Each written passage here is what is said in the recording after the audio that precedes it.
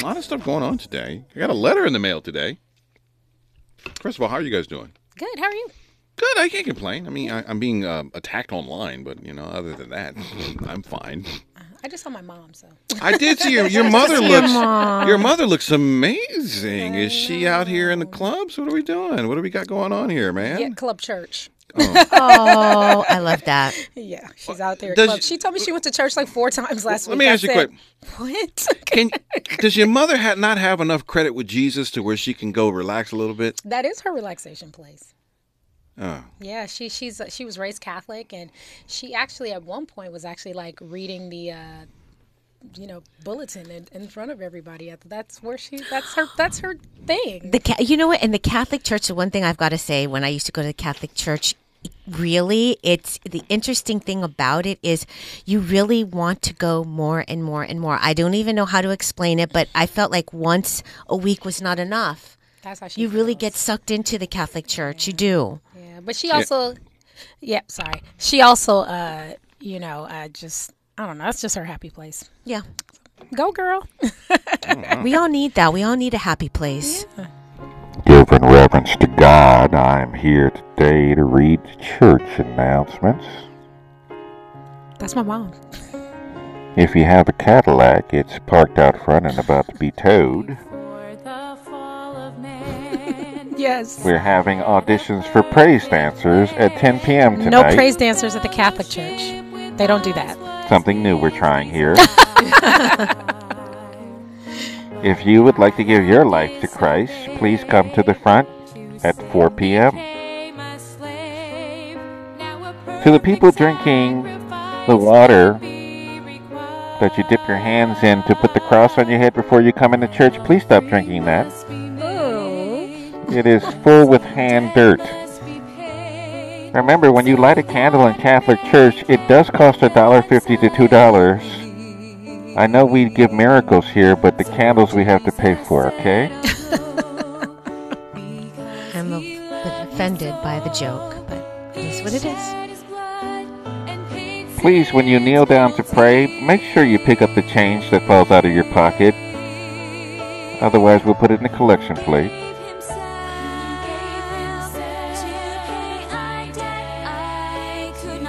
Okay, let's wrap this bit up. I am basking in the Lord, being your mother, reading church announcements. Yeah, she's great. She's happy there, and I'm happy when she's happy. Does she not want to be wild for like one moment and maybe go to a strip club or something like that? Ace of Diamonds. I took my mom. You took your mom to a strip club? Yeah, like, oh gosh, maybe like 10 years ago. It was like one of those Magic Mikey fun. things up on Hollywood and Highland. Fun. Hollywood and Highland, and yeah, she had a good time. Did she really? She did. Oh, Shantae. Oh, here, take this $1, Mama. Put it right there. I'm such a bad influence on her. So, what happened? Nothing happened. We watched the show. Yep. Get it, Mom. So did she put the money in the guys? I can't remember if she was brave enough to do that, but she enjoyed the show. All right. She did enjoy it. Take your mom out. Go blow some of that retirement money, Mom. My mom is a dancer. So like whenever she used to go to all the clubs here in town, Mavericks Flat, Townhouse, and she will go, she doesn't drink, and she will sip her cranberry juice and tear that floor up and not get off the floor. You ever feel old going to clubs your mama went to? Sometimes. I think my mother went to Mavericks Flat I'm like it's weird. The Golden Nugget. Golden Tail? The Golden Tail.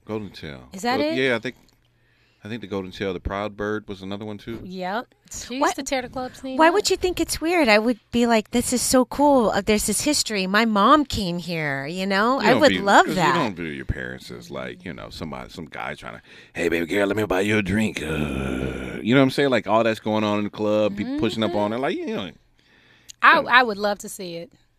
Yeah. Yeah, because my mom is just, to me, she's so adorable. And she's so nice. Yeah. Yeah. People think she's there getting drunk. She's not getting drunk. She get cranberry juice in there. Having a good old time. Well, is she going to get out more or what? Get to these, I don't think your mother's a senior yet, right? She's still young. My mom's 72. She'll be 72 in March. Oh, that's still young. That's a senior. Nah, senior's like pushing 80. But she's able-bodied. So, Yeah. I mean, she's doing her thing for your sure. 70's like, I got one last hurrah. Yeah. Before this body starts shutting down. That's you know what I'm saying? And she's taking really good care of it too. She just lost like maybe like 32 pounds. What does she do? Well, she just changed her diet. Changed her diet. That's the most important thing. Yep. So she really watches what she eats like all the time now. Interesting how you used to watch all that you eat, and now she's watching all that you eat, and she's lost the weight, and you've gained the weight. Isn't it amazing? There can only be one. There can only be one. Yikes, Dawn. Yeah. I know what you're trying to get me to do. I know what you're trying to get me to admit here on air, but I'm not falling for it. Yes, I have picked up some weight. But for anybody else out there listening, I'm still a health fanatic. You are a health fanatic. I will say that. I will say that you haven't had one drop of alcohol in the last 6, 7 months. Last year Last and year? a half, probably, since this, stuff been going on with my dad, really. Oh yeah. I get that. Got a letter to mail. Oh, how are you, Kristen? Everything good? No, I just had to pay $5,000 for my car, so I'm in a bad mood. But I'm happy to be here. Wow. There's a lot of that going around, and it's I had to right pay before Christmas. I listen. I know. I had to come up with $6,000 to get my car fixed, and sometimes you got friends out there that you can lean on a little bit, and so thank you guys to those people who you are. Yeah, me too. Very Thank very you. it's like unexpected. It was unexpected. And I think what made me so sad about it was just right before the holidays, and it was so unexpected. And it made me even more sad that I couldn't just come up and say, here's the $5,000. But let me just tell you a quick story. Yeah. My friend said to me, don't feel so bad. She had to pay $11,000 because her dog bit another person's dog. That dog ended up having to go to the doggy ER and get stitches and Rabies stuff or something like get that? something. Oh. And she had to give $11,000 out of her 401k money to this couple. That's what they asked for, so that's what she paid. And I was like, $11,000 for the ER? That's crazy. So I don't know. I need to see the receipts on that. Yeah, that's what she said. She goes, don't feel bad. I had to pay $11,000. That's a lot of money. But I don't know how doggy ERs, how they are. So anyway. I got a letter today. It says, "Hi, Don Amiche. I recently started listening to you." And this is anonymous. I don't know who wrote this. They didn't, thought it was a bomb or something like that. I mean, they didn't put, it's like there's no return address to it. But they have nice writing. It looks like it might be females writing, right? Let me look at this here. Well, let me read the letter, and then I can probably tell you more what I think it is. It says, "Hi, Don Amiche. I recently started listening to you on your new station. Congratulations! ! Exclamation mark! Exclamation mark! Exclamation mark! You seem to be doing an excellent job. Your co-host interesting and enjoyable. I confess, I was annoyed by you at your old station because I felt like you had a flippant attitude about your lack of musical knowledge. They hated that I did not know R&B music, and I try to preface that with my family's from the Caribbean, Belize, and I just didn't grow up the American black way. But how you know all this slapped and screwed, chopped and screwed music, but you because, don't know R&B music? Well, no, what do you call it, slab radio? Slow, loud, and banging. Slow, loud, and banging, baby. Why do you know all of that? I like but you my don't know music any of the... slow, loud, and banging. I think it's a choice. No. What it is was that the exposure at a very young age that your parents may have given you, I didn't get. You know what I'm saying? Because, I don't know. I was listening to Bill Cosby comedy records. I wasn't influenced by Marvin Gaye, Stevie Wonder. Matter of fact, I think if I were to go back and look at the earliest influence of music on me, it was probably Michael Jackson. And that was because he was the biggest star at the time in the 80s. And then there was a Stevie Wonder song if my earliest memories of music, Michael Jackson, a little bit of Prince, but not too much. So I'm not really that big of a Prince fan, but I just knew him because a lot of people liked him, but it wasn't my cup of tea. I think Prince was always for an older crowd. Like if I was 8, if you were 14, you might have liked Prince. Yeah. And I think that gap Right. there just was where I just was like, Michael Jackson was it for me.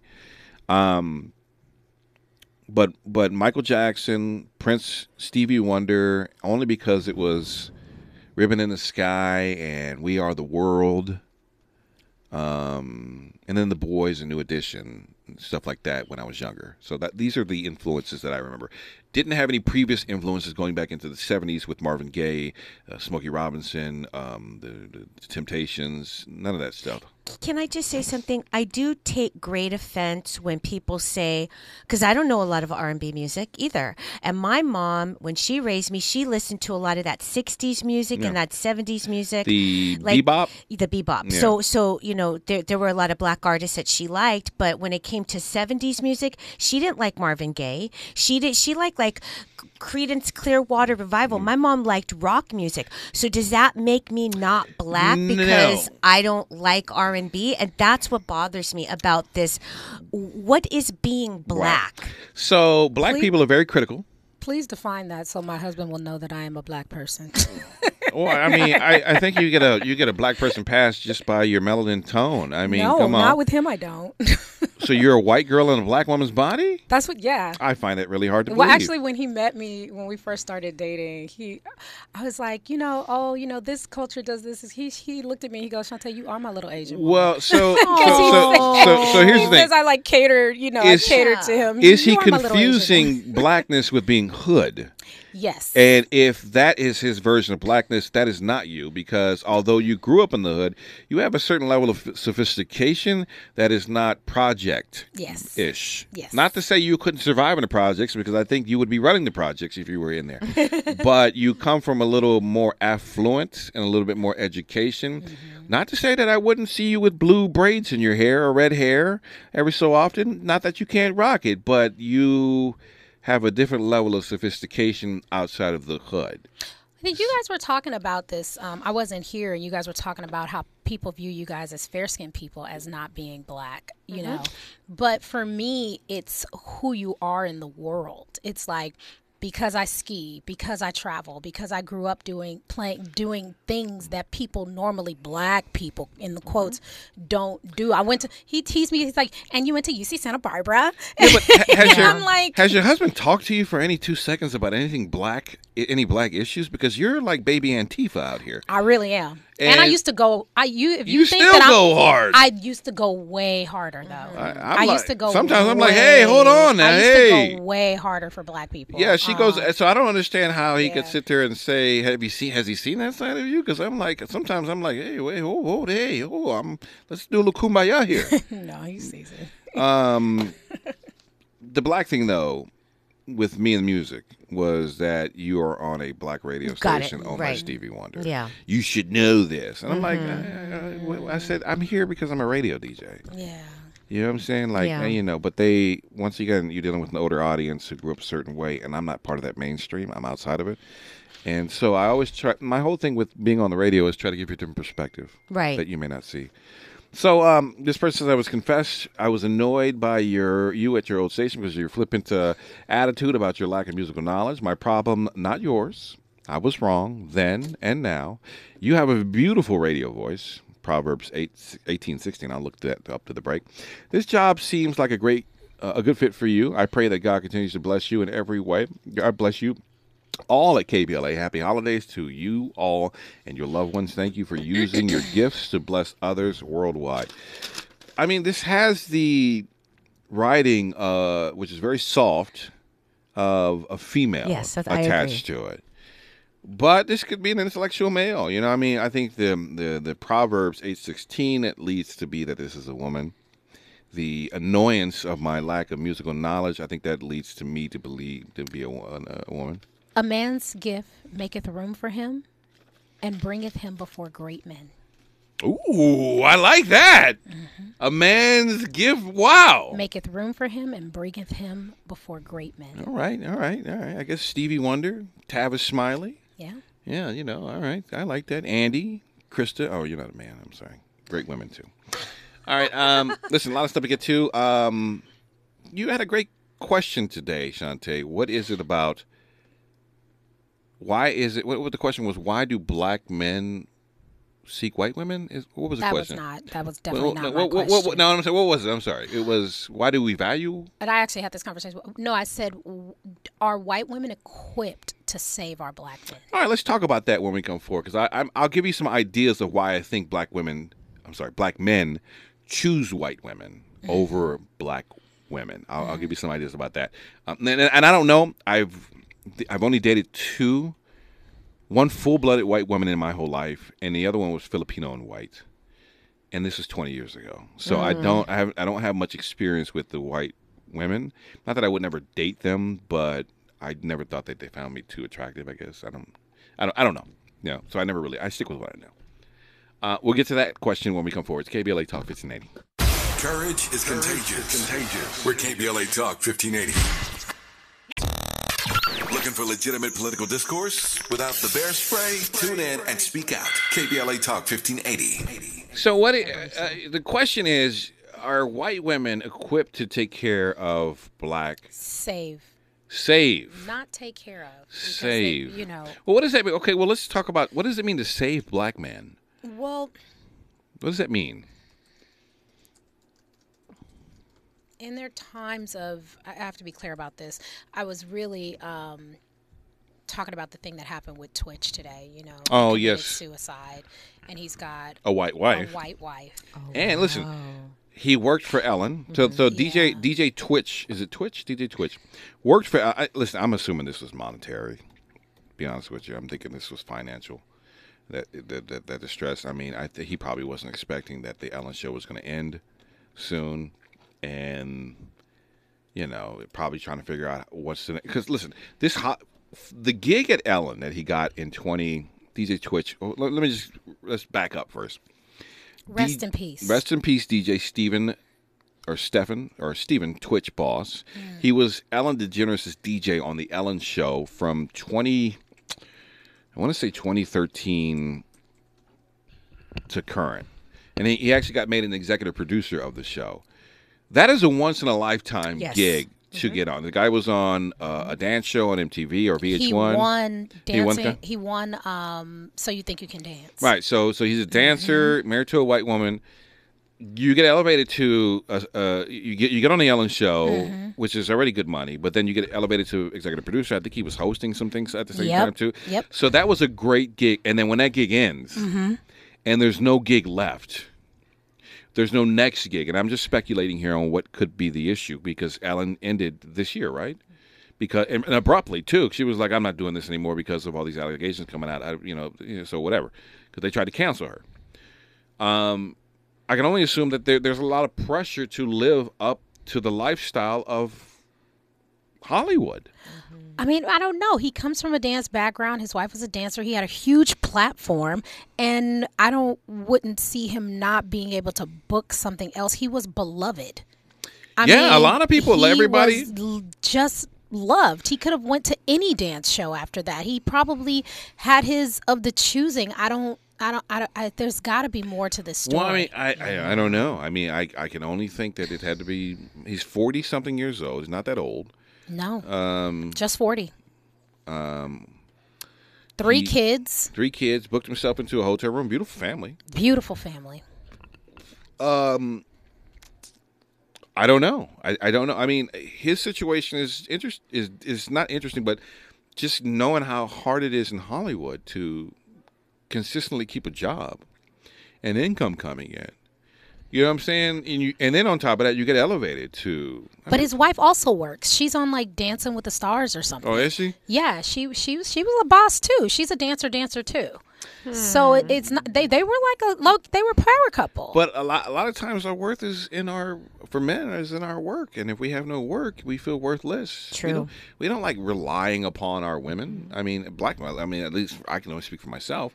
It feels uncomfortable doing that when you can't fully provide, or provide the way you want to provide. If you feel kind of inferior and insecure, that's a hard thing to deal with. But I mean, I don't know. But yeah, you're right. There's a lot of people who loved him, but did they love him while he was alive?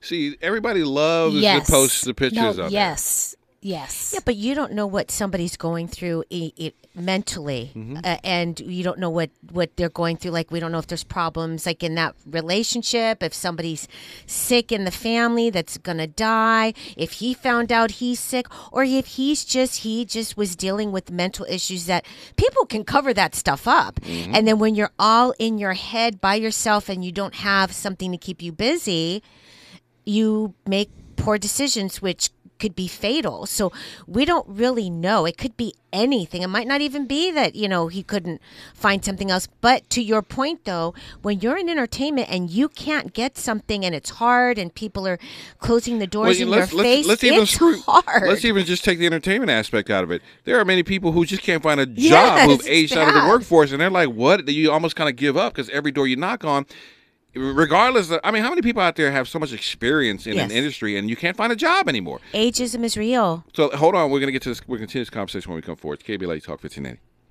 A safe place to go loud. A great place for progressive politics. KBLA Talk 1580. We knew you'd stick around. This is LA's home for progressive talk radio. Be heard. Welcome back to KBLA Talk 1580. What's that saying? I'm not going to say anything. I might have been born. No. All right, so we're talking about, are white women equipped to save black men? And my initial answer to that question is black men have to save black men. We cannot look for mothers in our women. A lot of times we do look for qualities that some of us mothers have, some of our mothers have, which is a soft tongue and of a caring energy. I think that's what is the appeal to a lot of men in regards to some of the women that they pick. And maybe some white women, when in regards to black men, give them that. This loving,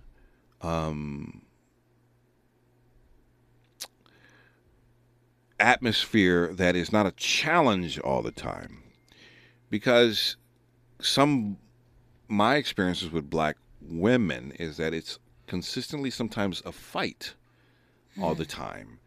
And we're fighting the world that we don't want to be fighting you at the end of the day. We want a soft tongue and we want a soft tongue and basically a nurturing home environment. And when we express that to you, what we get is, what am I submitting to? Because submission is what we really want. And you are correct to answer that question, to respond that way, because a man without direction is not a leader. But if a man is giving direction and you're not following, it's complicated. Well, what if she's directing you in the wrong way? Like the first person, unfortunately, that comes to mind is Kim and Kanye. Right. Or any of the Kardashian and their black men that have all gone well off the Richter scales. What's the basketball player's name? Lamar Odom. Lamar Odom, yes. Lamar Odom. Yeah. You saw the demise of that relationship and him as are any of us friggin' equipped, really? Or is it, like you said, up to the black man to say, actually, no, I need therapy. I need to save myself. There's something, how does this... I think for some black men, I can't say for all, the lack of a strong father to show you how to navigate the adult world is missing for a lot of us. And all we have to rely upon is our mother. And we may subconsciously go after women that may resemble something deep down that we may not even know about in regards to women that we date. I think Kim Kardashian and Kanye has issues because I don't know how present his father was, because he talks about how his mother snatched him up and moved him to Chicago and father wasn't there and became a weekend dad. Right. And so there's something to be said, not in every household, but of a strong father figure in a household raising children up a certain way. And so when you leave, I'm not saying black women aren't the strongest things out there, because you guys are definitely strong given the history of black people in this country and what you have to deal with. Black women cannot raise a black man to be a man. Yeah. And that's an issue. Some of us, we have to... My mother gave me what she could give me, which was safety, food, shelter, love, too much of a strong ego boost. That's plain. You are a king of all kings. Yes. Well, my mother. No one will ever be able to please you, son. Not that. So my mother. You are the king of Zamunda. My mother comes from a country that was called British Honduras, and then independence it became Belize. And so the British, she would always call me master. Even to this day, she still says master, and it's a British thing. The British have egos out the roof. But I never knew why she called me master.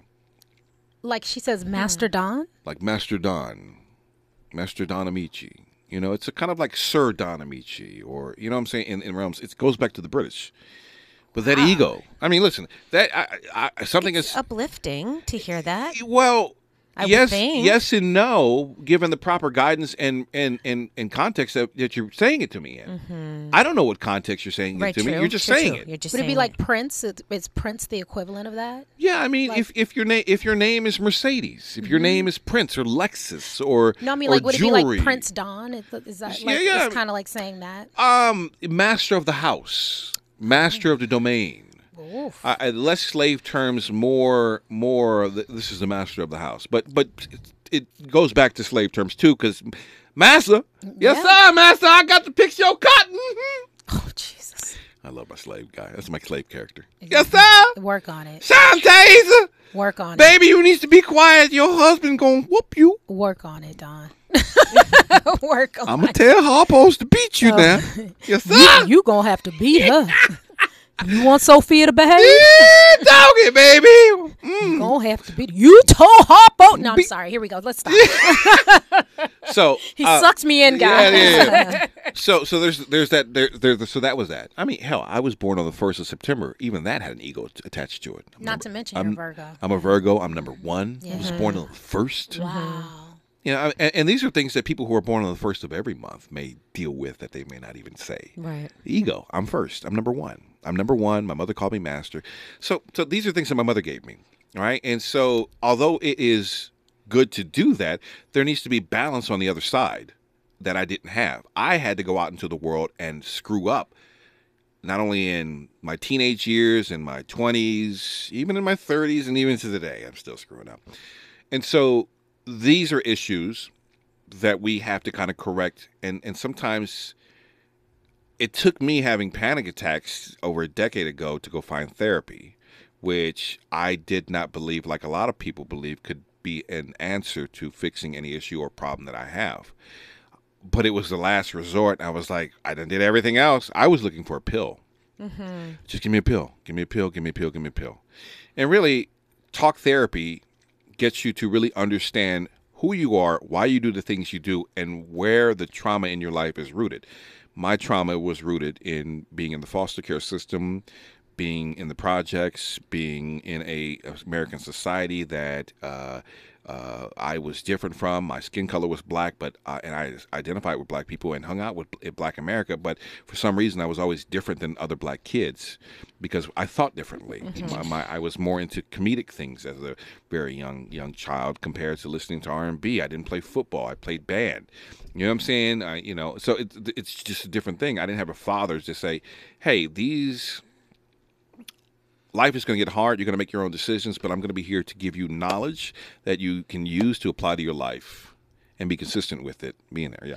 I'm wondering if economics plays a role in some of it too, where you were born and raised. Because when I think about my upbringing, when I was brought up, I always lived in relatively diverse areas. When we lived in New Jersey, one area was predominantly black, so everybody I saw, my surroundings were black. But when we came out here, I went to schools where you had black and white, and the one thing I remembered about the little black boys in my class, they always liked the light-haired girls. So I had crush on this one boy, but his parents were very wealthy. The school I went to when we first moved out here happened to be in Beverly Hills. Okay, and there were people that they were children of celebrities. Okay, or children of people who, they're in the media somehow, and this one particular boy that I had a big crush on, he always liked the fair-skinned girls. His good friend liked the fair-skinned girls. I never But really lighter than you, though? I mean, you're... I'm talking white. I'm talking Oh, white white, girls. okay, white We're girls, talking right. white girls Okay. because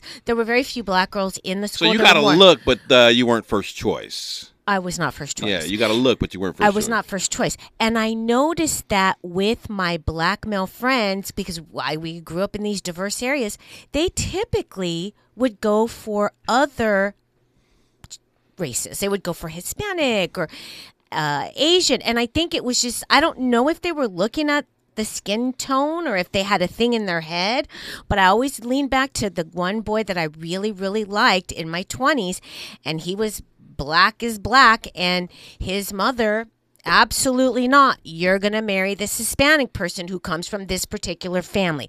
That's who we want you to connect with. So I think economics also plays your parents and how you were raised with your parents and what they're thinking, what they're instilling in your head, I think has a lot to do with it as well. But we'll continue this conversation. Are white women equipped to save black men? I have another take on this when we come forward. It's KBLA Talk 1580. This is KBLA Talk 1580, where truth prevails. The tricky station is down the dial. This is KBLA Talk 1580, where hate loses and love wins. All right, so we're talking about white women and can they save black men? You know, we're talking about DJ Twitch, who took his own life today or yesterday, or a couple of days ago. And, you know, first it was like black men have to save themselves. I think there are a lot of black men out there who did not grow up with strong role models who are figuring it out, as I have had to figure it out along the way, making mistakes and creating baggage that some of us are easily able to get rid of or rectify, or some of us it's harder to get rectified, i.e. children or bad credit or debt or anything like that. You know, so some of us along the way are fixing it along the way, as isn't anything. You know, you should never stop living. You fix your life along the way, and you just work to become better and sharper. And, you know, 44-year-old Don is way different than 33-year-old Don, which is way different than 22-year-old Don. Totally, I don't even recognize 22-year-old Don anymore. You know, such level of maturity and ego is extremely kind of tame. In the sense of ego don't pay the bills, you know, and then also leaving room for my partners to breathe in relationships without sucking all the oxygen, and then also, you know, lowering expectations as far as I have for myself, because that was leading into a level of depression because for whatever reason couldn't meet those expectations, and also recognizing what's the type of man you want to be and work towards becoming that man. That's the lifelong work in progress in regards to me. So black men are dealing with a lot of this stuff because we are, especially in the last maybe Generation X, maybe some of the baby boomers, and maybe some millennial and Gen Zs are dealing with fatherless homes for whatever reason, not their fault. And we don't have the life skills necessary to kind of navigate the world. We are just out here winging it. Some of us are doing a good job.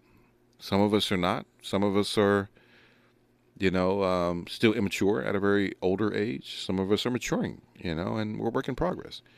But getting to the white women, can the white women save the black man?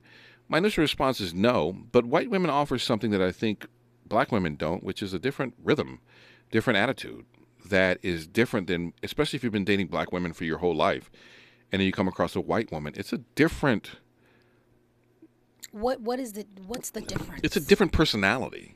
Well, I mean, everybody's got a different personality. Yeah, but black women have a certain personality. What is that personality? And that personality is not a monolith. We're all lumped into one No, thing. hold on. It's not a monolith, but it has a certain rhythm to it. Is the rhythm? I'm not with the tomfoolery. I wanted to use another word, y'all. Yeah. Is the rhythm that you get to a certain point and you go pause? We can do this, but we're not doing that. Right, but in the rhythm with the others is that they're like, be free, live life, go explore, and then you end up like Kanye. So listen how you're talking right now and the tone that you have to your voice. Mm-hmm. That is a turnoff. It's a tone to men, to black men, to me, to anybody. It's not that we can't receive what you're saying, But what happens is that it comes off like you're chastising me as a child, and I'm not a child. And that there's a level of respect that we're not getting, or I'm not speaking for every black woman, that maybe men feel they're not getting from black women, even if I'm making mistakes. Will this tone save your life, though? Well, you're asking me to look at the end result, but if I can't hear you because of whatever trauma that I'm dealing with inside of my body that is causing my ears to be closed to your good advice, and that the melody of your tone needs to be of a certain different song, all right? You could be trying to save me and break me into a millionaire, turn me into a millionaire if I do X, Y, and Z, but I'm not going to hear you because you got to understand your tone is inflecting a defense reaction inside of me that is making me put up walls against you. Is it the I don't have patience for this tone?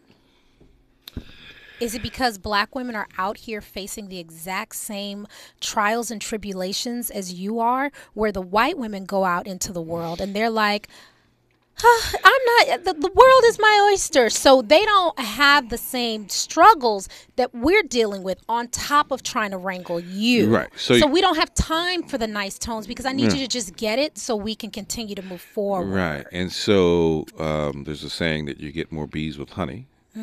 And then also, you are talking to me through a level of trauma that you've experienced in your life. And that is not coming off in a way that, like, our communication is off. We both want each other, and we both want each other to succeed. But the way that we communicate with each other is not effective. And so it's like, I don't want to deal with you, or black men are trash all the time. And because we cannot effectively communicate, because we both are dealing with a level of trauma and we're both speaking to each other through that trauma, the great information, the treasure that you have inside of you to give to the other person, they cannot receive it. And if I can't receive it, I don't care if you have $1 million check waiting on me. I'm just going to be like, I don't want to deal with that. I'm going to go to someone who's talking to me in a way that I can receive it, even if it's unhealthy for me but they to don't be have with the this person. knowledge. Even if they don't. They don't have the knowledge, but they have the tone. But they can't wrangle you. No. But I've got the knowledge, but I just don't have the right tone. Well, That's interesting. But even also the verbiage, wrangle. Why do you want to wrangle me? Kanye needs to be wrangled. No, Kanye, Lamar Odom needs to be wrangled. Well, he needs to be pulled in, sit down, stop. Kanye. I'm not saying you specifically. No, but they both need issues. Looking, we're going to have to put this conversation on hold because we got to talk to Christy Clark, who has a great organization at the top of the hour that I have to tell you about. Yes. It is something. It's zero cost to you. It's a great class. It involves skills that you may have, may not have, may not even know you need. We're going to talk to Christy Clark when we come forward. It's KBLA Talk 1580. KBLA 1580 Santa Monica. Christy, thank you. Welcome to the show here. I'm so amazed to get ready to talk about this class. Is it a class? What is this that we're doing? Is it a class or is it a course? How do I correctly describe this? Because I think this is great for those who want to educate themselves on parenting education that they may not necessarily know. Am I correct in saying that? Right. Yeah. So Strengthening the Black Village, it's a nonprofit offering effective Black parenting courses to those court mandated to take parenting courses and to others. The cohort 3 is kicking off in February of 2023. So it's a course that's part of the larger nonprofit. I love it. So here's another thing. If you are kind of in the court system, that's some of you are, and you have to take mandated parenting classes, this is ideal for that. So it's zero cost for this. It's February 6th through March 30th, 2023. Donations are welcome for the nonprofit. Can I ask you, what is your background? Like, where are you from? Are you from LA or is your? I am from here. Yes. What's your family? I'm from. What's your family's nationality? I am. Oh, no, I'm I'm just looking at because I'm just looking at the picture here. I have an idea, but Right. what is it? No, it's fun. The reason I'm laughing is because I've recently did a YouTube show with one of my friends, and they were asking why two Latinas were hosting a show on Black parenting, right? But I'm actually half Black, half white, and I was raised in South Central LA, mostly amongst the Black side of my family. And I actually grew up in a combination of group home and kinship care settings here in LA. I'm getting a Caribbean vibe from you though, like Central America, Caribbean. Is there heritage Yeah, there there's at an all? accent there somewhere. No, well, she's Latina, but I'm also getting a. No, she says she's half black, half I'm white. not- Oh, you're She's not Latina. Right. So Oh. no, I think that probably I do have and always have had a bit of an accent, and I think it's because of the influence of like my Latino friends and stuff growing up. That's primarily who the Black people thought I was too white, and the white people thought I was too This black. is something So I we've ended up dealt with. the brown. Listen, Yep. Chrissy. This is something that me and Krista have And dealt with. Shantae. Oh, you've dealt with this your whole. They call me white girl at Crenshaw. Oh, stop it! There's nothing white about Right. you. Nothing white. Wait, do you have any heritage from the Caribbean at all, or anything like that? No, or no? Not that I know of. Oh wow, yeah. You have an indigenous look to you. I was like, oh, she looks. I was gonna say maybe a little natural Mayan or a little Belizean or Garifuna or something like that. I don't know. Or I mean, I can see Mexico or Guatemala. No, not Guatemala. No, I can see Mexico a little bit. But listen, that's just me. I love I love digging in people's business and in their background. Here's a picture of her right here. So first of all, let's get to Reverend. What brought you to the calling to the church? So, when I was a little kid, right, church was the one permanent in my life, no matter where I was. There was always a church family or someone who would come pick me up and transport me to church. And it was my safe haven, right? I remember sleeping under pews. I remember Christmas parties. I remember being able to volunteer at Thanksgiving dinner, singing in the choir. And so I grew up Southern Baptist, and I had never seen a female pastor. So I actually started by thinking about going into social work or education. But the restrictions, right, as far as not talking about spirituality, not talking about faith. And so it came to me to figure out a way to combine my faith. And when I was in McLaren Hall. You were in McLaren? I was in McLaren Hall too.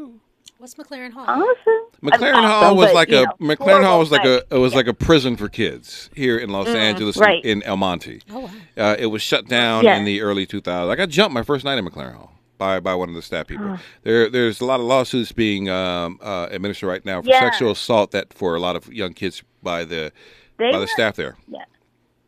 They were actually afraid for me when I got put there because someone told them I was a troubled youth, which was not true. Yeah, right. We're all troubled youth at some point if we're in the system, you know? Well, yeah. So, like, the administrators actually put me in the pregnancy ward for my protection. What year were you in McLaren Hall? That must have been 97, 98. Oh, yeah. I was a little earlier than you. I think I was about 91 or 92.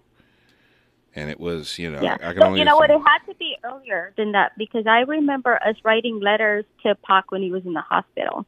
Oh, so it had to be, what was that, like 96, 95, 96, I think that was in there, yeah.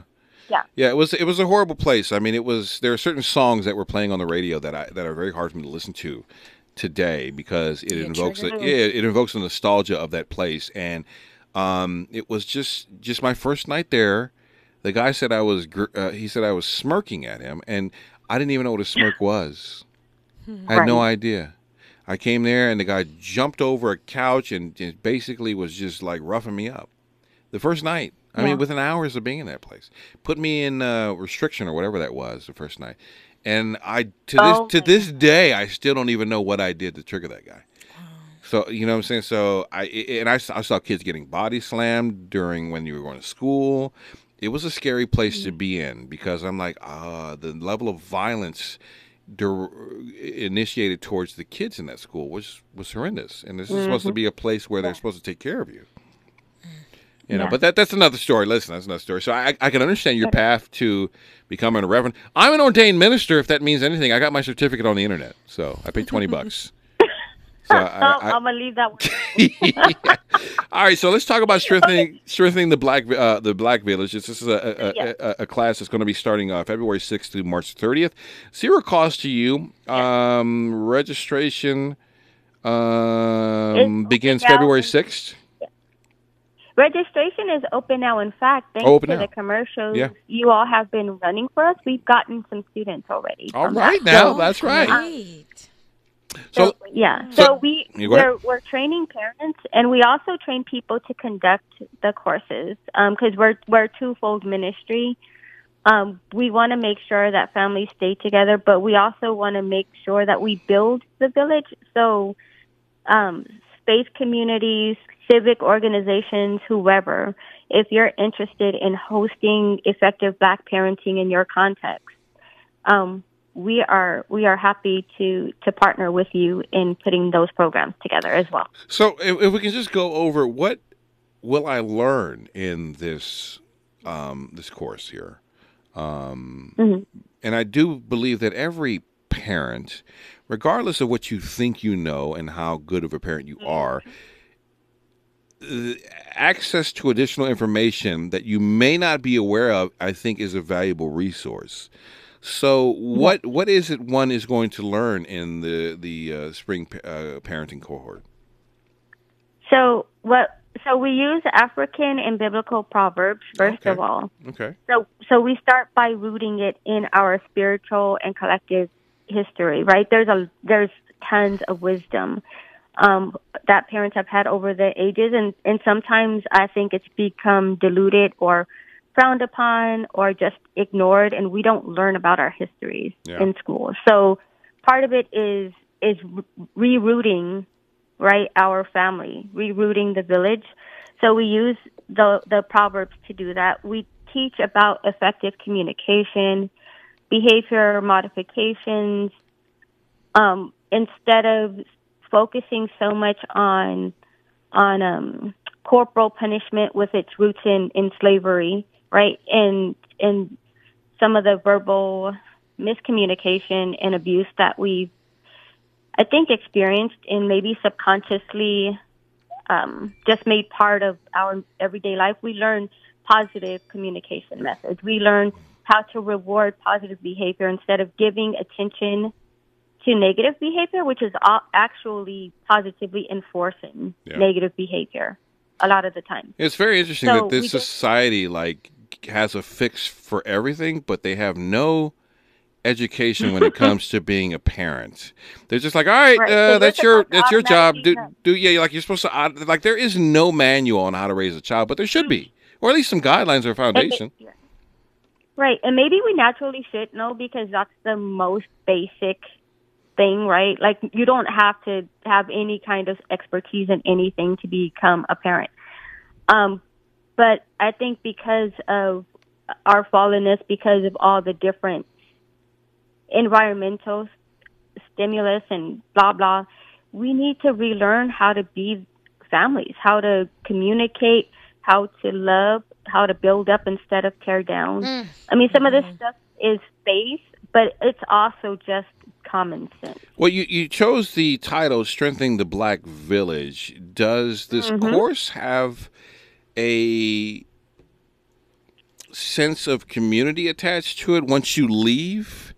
Because, we always talked about how it took a village to raise a child. And even when I was younger and we knew our neighbors, that our neighbors, if our parents knew them or were real good friends with them, could discipline our children and they pay respect. So is there a level of creating a community in this, or we're just talking about, or we're just focusing on trying to create a better village of children?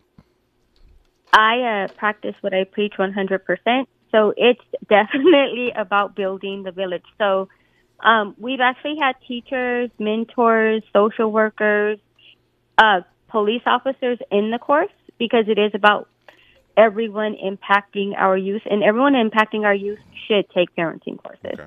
But also, after they graduate, there are alumni groups. There's a continued sharing of resources.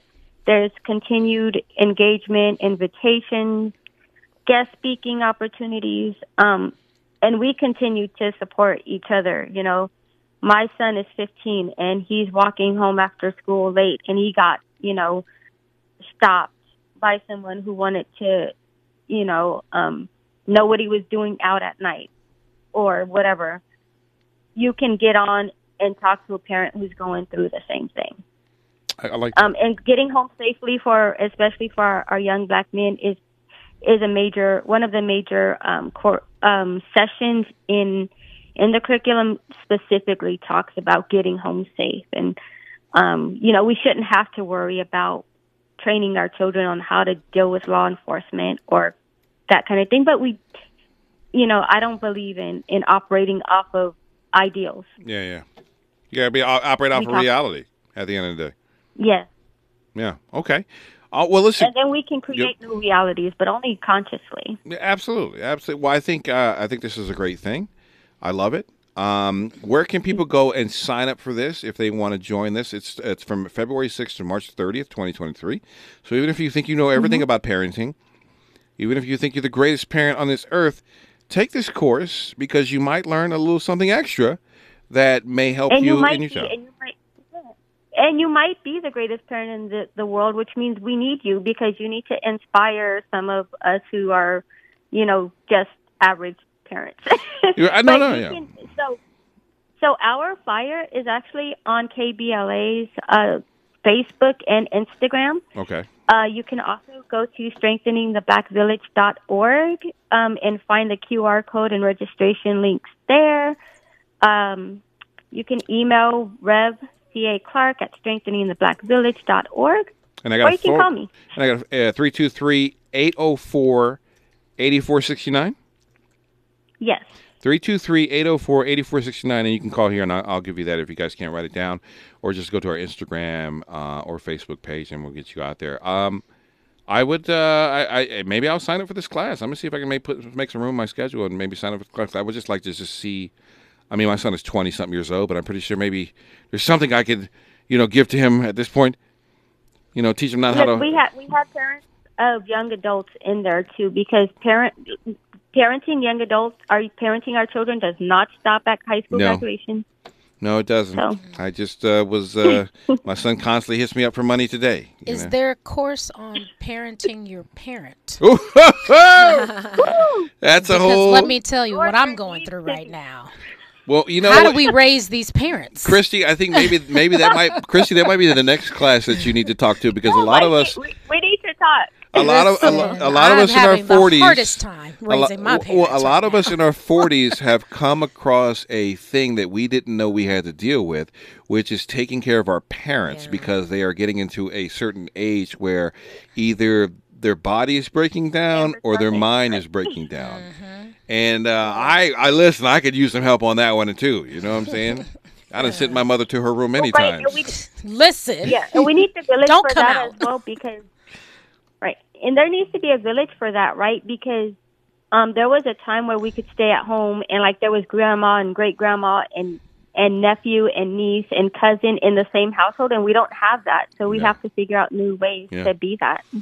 All right. Well, I love what you're doing, and I support. Yeah, go ahead. What do you want to say?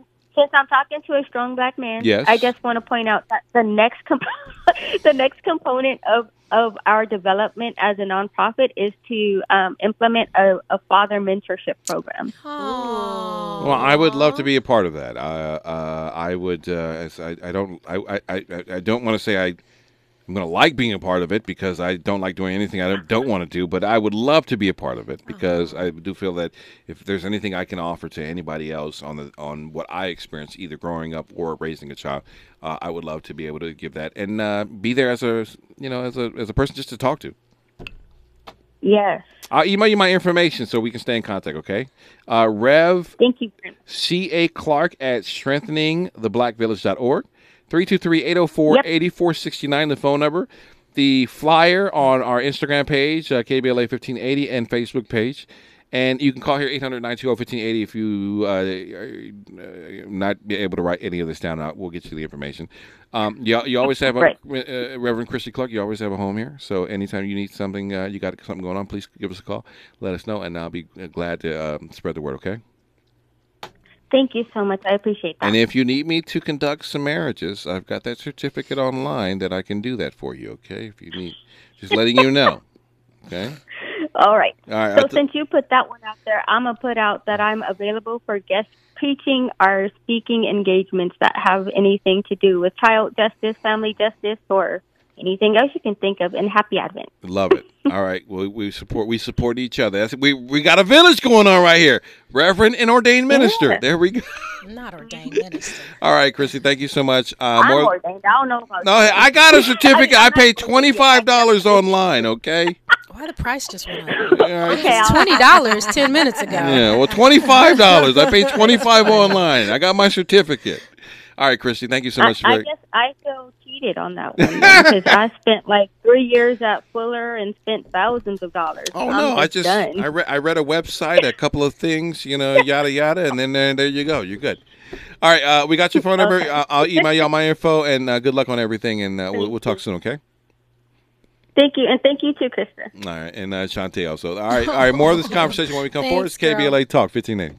We may be LA's newest talk station, but when you're punching above your weight, it's not about whether you can throw a punch. Can you take a punch?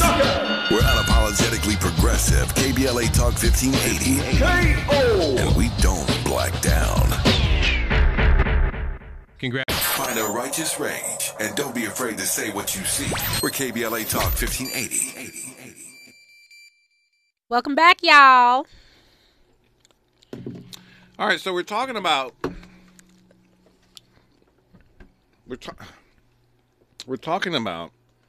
and thank you, Christy Clark, for hanging out with us. I appreciate that. What a great organization. Spring Parenting Cohort. Idea for court mandated to take parenting training. If you are mandated to take parenting training, I think this is a great course for you. Go to our Facebook page and Instagram page for more information on strengthening the Black village. Let's get back to this conversation we're having about, can the white woman save the black man? And we talked about a lot of the trauma that I think both of us have growing up as black Americans in this country. Even the bourgeois black folk have a lot of trauma. They may have more money, but there is a level of arrogance that is carried and how they move through their life in there, how they approach black men. And I don't think anybody can save the black man but the black village, since we were talking about, we were just talking about the strengthening of the black village. I think it takes, one of the things I admire about women is that you guys, and I don't know how or why, but you guys have this internal mechanism that allows you guys to stick together. And there's something, it's like when you guys sync up every month. Sometimes when you're around each other, women sync up and they're recycles. There is something inside of you also that you guys understand each other on a subconscious or even maybe a spiritual level. It's almost primal, like lionesses hunt together. Right. All the lionesses come together, they hunt together. That's and you how guys, they kill. Where a lion doesn't hunt. I'm glad you had you guys that. Stick together. I never had that experience. Really? So I say maybe You never had experience where like women sticking together with you? No. Wow.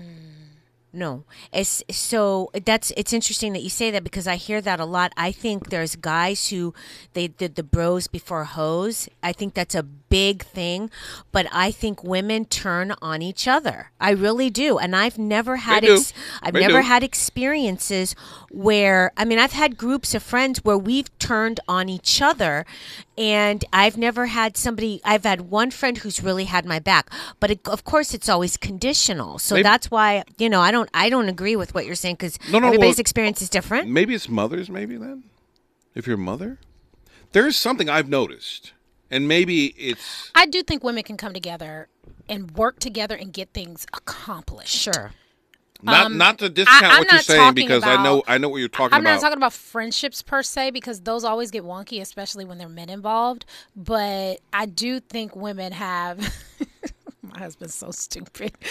He just says sister wives, polyamory. He's crazy. Wait, hold that thought. We're going to continue this conversation because this is a big conversation we're having about can white women save black men. We'll get to that when we come forward. It's KBLA Talk 1580. We don't try to be all things to all people. We just remain true to who we are. You're listening to KBLA Talk 1580. We're not for everybody, but we're for everybody. You're listening to KBLA Talk 1580. All right, so we're talking about can white women save black men? And what I've said before is that black men have to save black men. I think there are things that black women can do to maybe stop black men from running away from them. But black men also have to understand the trauma that black women have been through in their lives, through their upbringing. Either their daddy has left or beat their mom or is on drugs or is just not there, that their mother is struggling and trying to be a good woman, trying to raise kids. That's a level of trauma in itself that they grow up seeing. And so we have to understand that although we both didn't get a fair shake, even if both of our parents were there, maybe there were issues inside the relationship that both adults were dealing with that may have come through for the kids. And that we both, given the history of black Americans in this country and how far some of us are behind the economic goalpost, some of us may be poor but emotionally healthy. So, do you think that this is going to be an issue 15 years from now, or do you think that we're all going to be intermingling? Because the way I'm seeing it, I'm seeing more people intermingling different cultures. I'm seeing black with white, black with Asian, black with Hispanic. I think we're going to end up morphing into people that are so diverse that we're going to end up being different shades of tan and brown. I really see that. I have one friend that is married to a black man. Oh, actually, my other friend is getting married to a black man very soon, next year, in a couple months. Other than that, my black friends, particularly my girlfriends, have decided to go outside and date other races. And I see a lot of black women have said this, stop dating black men. And I really hate when I see messages like that. And I see black men, they want to go, the passport bros that want to run down to the Dominican to get some subservient wife. I find that an issue in itself also. This is always going to be an issue unless we recognize that there is a let's put this in biblical terms, a demon hanging over both of us, causing both of us trauma that we must recognize and love each other through. We are not going to be able to commingle as black man and black woman together until we fix the issues that are really no fault of our own that we're brought into, and I blame all of this going back to slavery. Slavery, Jim Crow, and the unfair treatment of black Americans throughout the history of this country. It has caused black Americans trauma that some have rectified and cleared, but a lot of us have not. That trauma may come in the form of, I'm not making enough money to support my family, which is causing me to drink and do all these other things and stress. My woman has unfair expectations because of American society and that she sees other people doing these things. There's a bunch of stuff in that because we are placed into a system that does not suit us. It's not for us. The systems that suit us and that are for us reside in Africa, where we were originally taken from. We are in a society that is predominantly white, that has a religion, culture that is not our own. And these things are all affecting us for centuries that we've been in this country. And on a subconscious level, you see it permeating with a lot of black men in jail, a lot of fatherless babies hanging around there. And like I said, some of us are correcting this behavior. Some of us are working through it. And then some of us who get to the other side said, whew, that was hard. we're not pulling the other ones out. And then on top of that, there are ones who don't even know they need to be pulled out of the garbage that they're in. So it's a very complex issue on how to save it. And the only thing I can say why black men run to white women is because white women may make them feel a little bit better than black women do. Is there anything that you like about us, Don? I love everything about black women. Can you be specific? So we can just, I hear you say these things a lot about why black men run to white women and they make you feel better. But how do we as black women make you feel? Make me feel? Yes. I have. What do you like about us? So I like that you guys have a resilience and a strength that allows you to navigate this. No. No. Just what do we like for you in terms of you? Well, these are the things that I like Okay. about a black woman. I like how strong black women are. I like how nurturing black women are. I love how great mothers that you guys are. And then if you can reach some, how great of a friend black women can be. How black women have a set of eyeballs that have a set of contacts on them that and can see things that I can't see. And I say this, there are things my ex-wife, who I do not like, saw that I couldn't see. And this is going back. There were things that I was naive to. Yeah. I was caught up in a system that I bought into, but she saw something that I could not see. And so there's a level of intelligence and IQ that you guys have that we don't. Yeah. Because we're different. And so those are the things that I love about black women. And then on top of that, I mean, on a basic level, I mean, I feel I'm a black man who I want to hook up with a black woman. It's it's who I naturally want to be with. But how do we make you feel?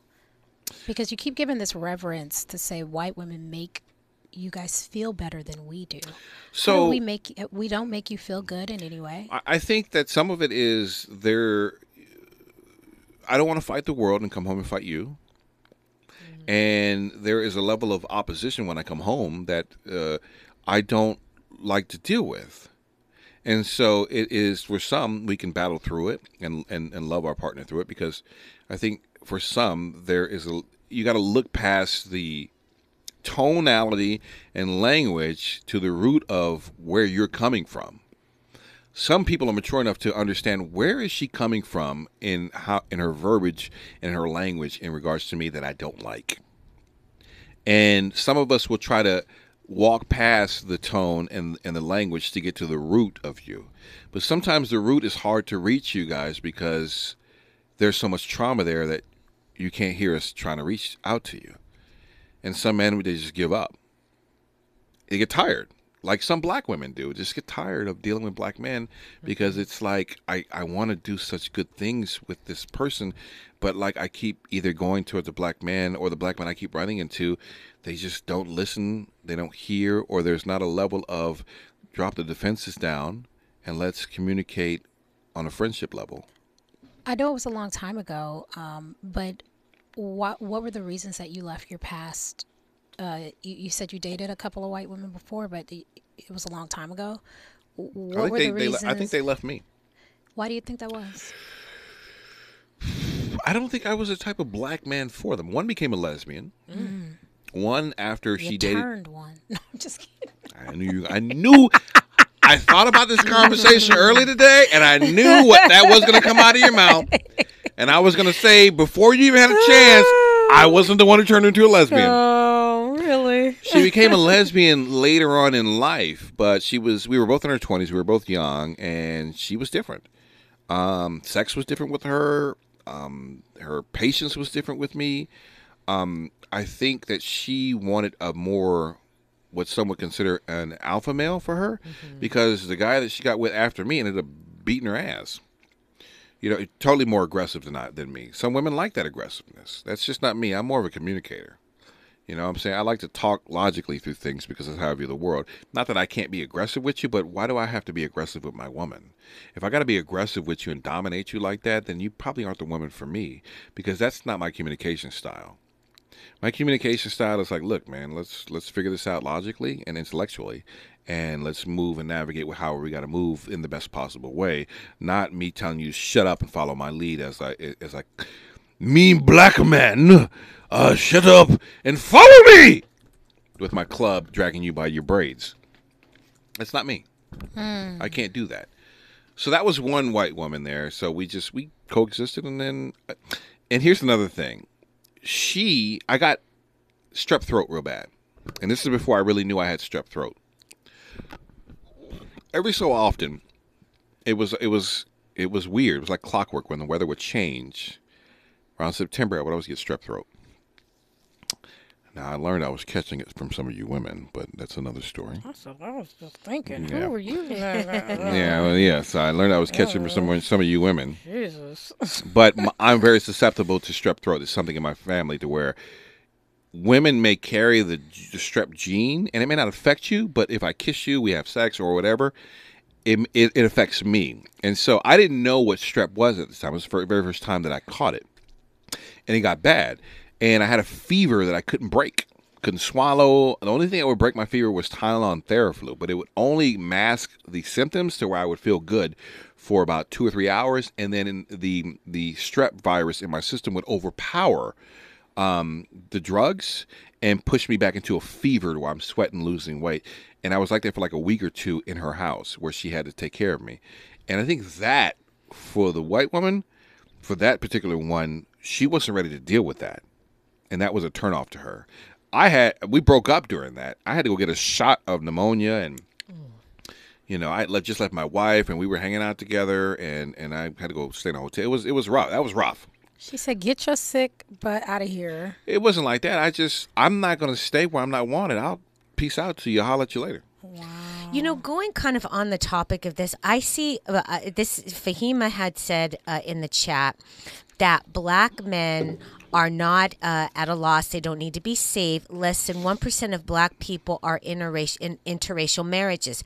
However, according to the latest statistics of just literally like a month ago, black divorce rate is amongst the highest when it comes to other races.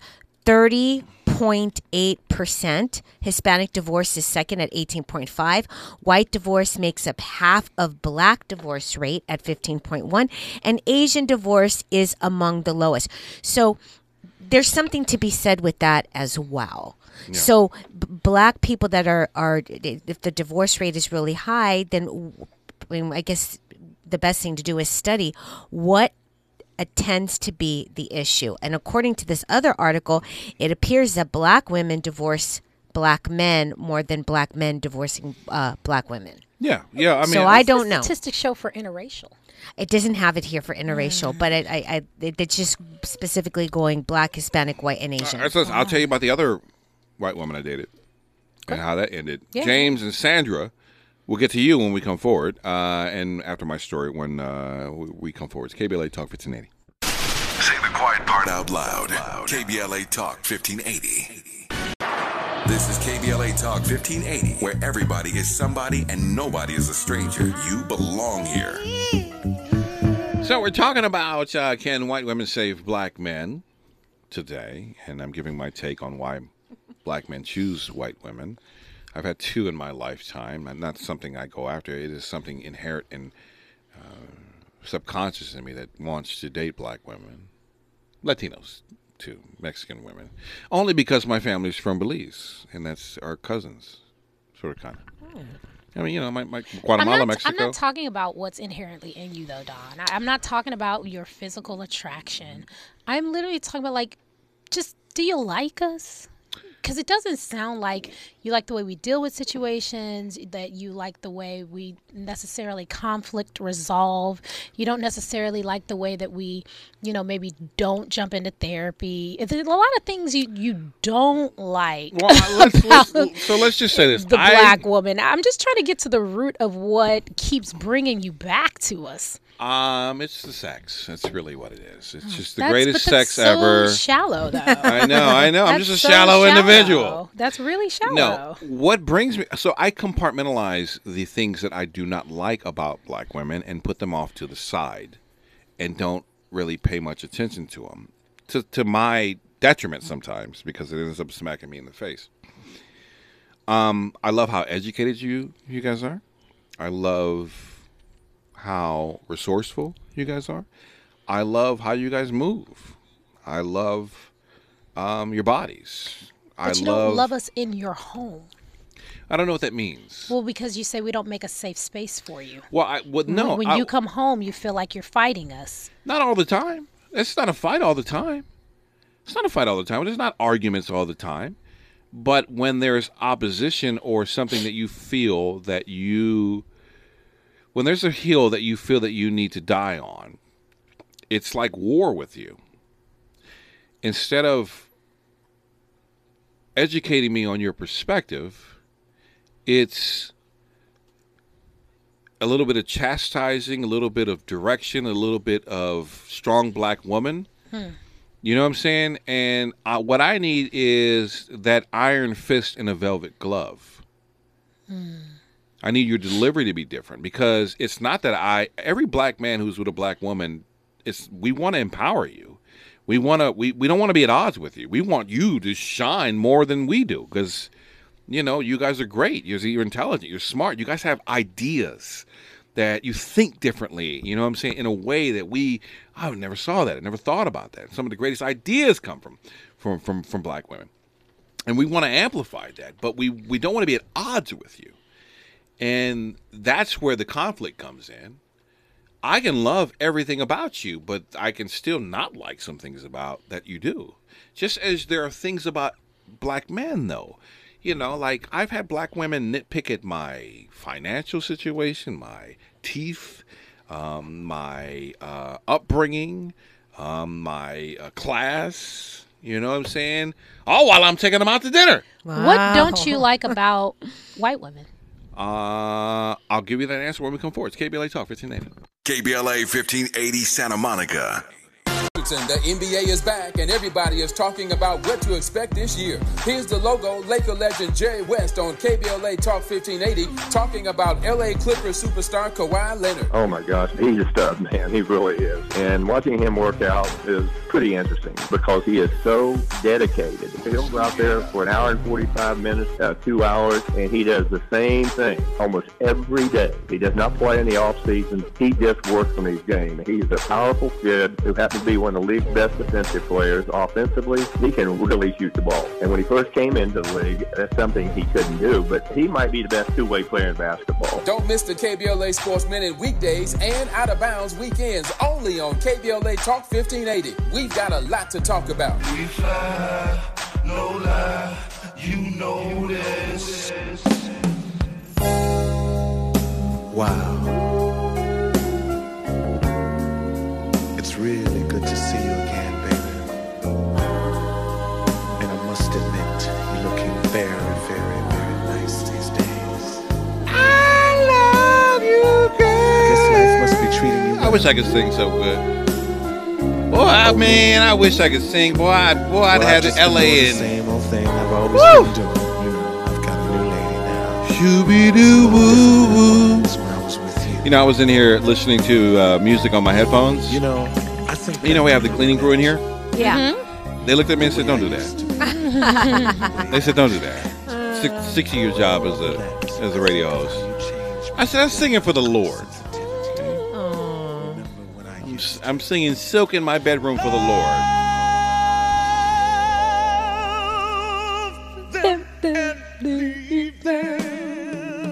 All right, what was your last question before we left? We were talking about why do I like black women. No, I said, well, what are your problems with white women? I don't have much experience with white women that I can really give you an issue. I don't have much. The two major race groups that I've dated, black women and with a second being Hispanic. And I can tell you with Latinos, whether they be from Dominican origin or Mexican origin, that they're very loving. They're very subservient to their men. Not subservient, but they're very catering to their men. Mm-hmm. But they're also bossy in a mommy way, too. I had a girlfriend who was very bossy. Baby, don't eat too much. You're going to get a tummy ache. I've had stuff like that. You know what I'm saying? Yeah, you know what I'm saying? Like very, very mommy-like, but also fixing me a plate, Yes. taking care of me. There's a certain, and some black men like that. Can I tell I do that. Can I tell you? Sometimes. I remember when my friend Patricia said to me, "Aren't you going to serve?" Your man. I said, no, he can serve himself. But that's what the Latinos do. And I didn't realize that you're supposed to feed. I said, no. He can get up and get what he wants. I'm not going to give him his plate. But that was like, no. And I think a lot of men love that because they're kind of like a mommy figure. That's how I was raised. My Right. mom did that for my dad. And the only reason why I don't do it now is because the man that I'm with specifically is super picky about his food. Oh, is he? Yes. I didn't understand or care for a woman to serve me meals until my current girlfriend. And for me, I've always been a person who just dines out. You know what I'm saying? It's just what it is. I like going to restaurants. So I never really had my mother cooked, you know what I'm saying, as a kid, but it wasn't, listen, I just didn't grow up with that type of situation. Nor have I experienced that type of situation from a woman.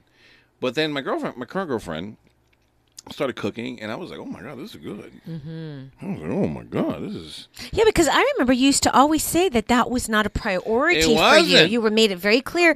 And then when you got with her, because the food is amazing. I didn't know what I was missing out yeah, on.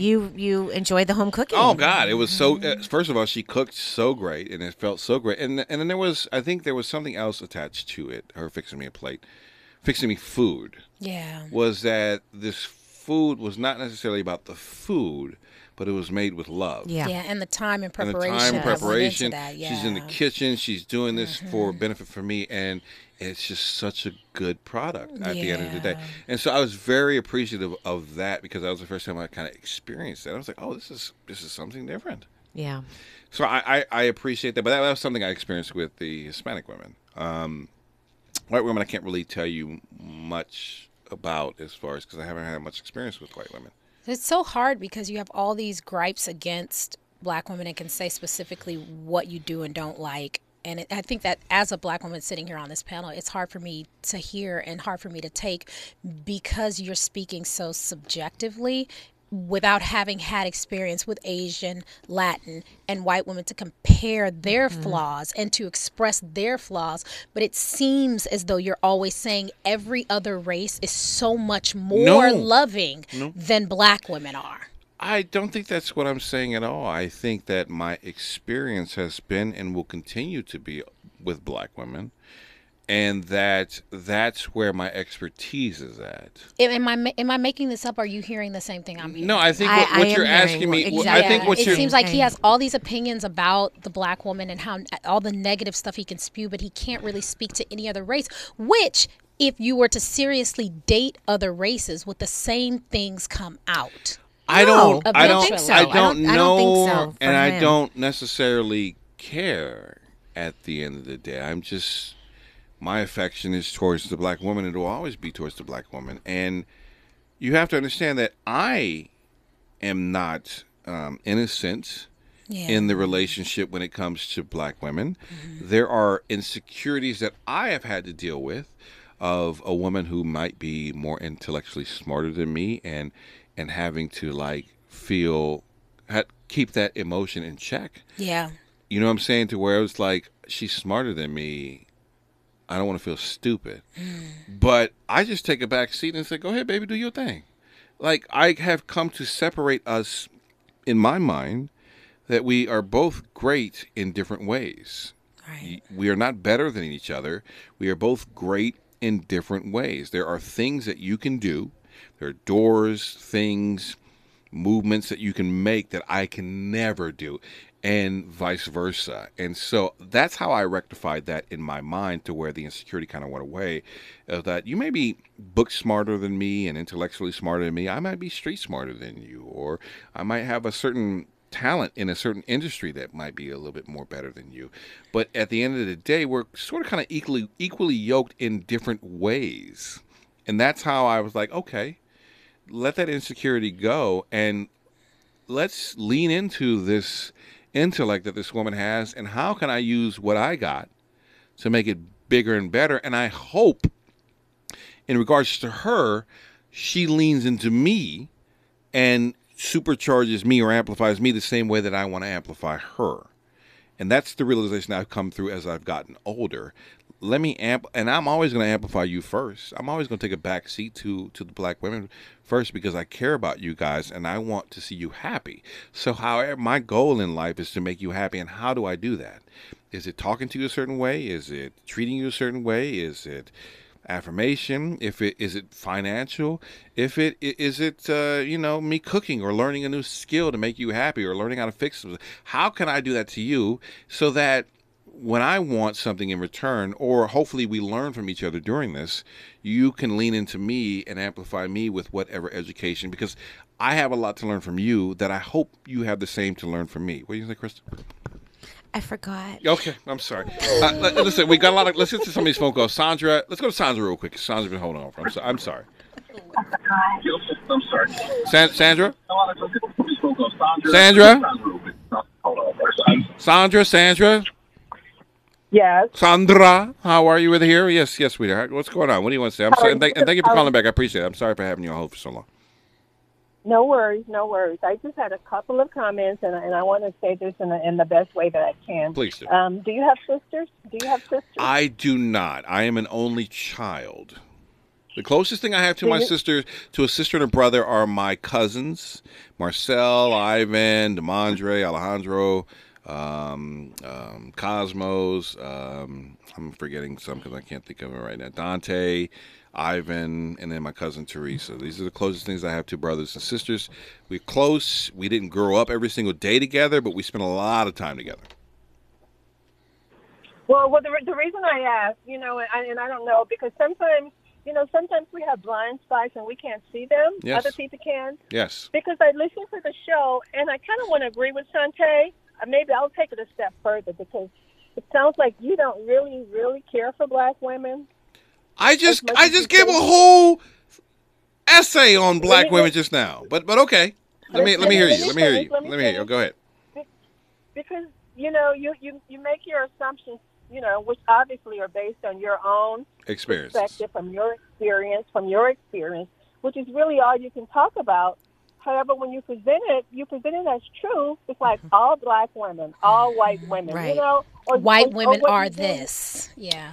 Yeah, or you'll find an article and you'll present it as fact. And I'm thinking, where in the world? Okay. I wanted to call in before, but so really the bottom line, I'm just like, you can only speak from your perspective. I respect that. Just throw it out there and say black women don't do this for all men. Sandra, I respect and I receive that from you, and I will make a concerted effort to not generalize.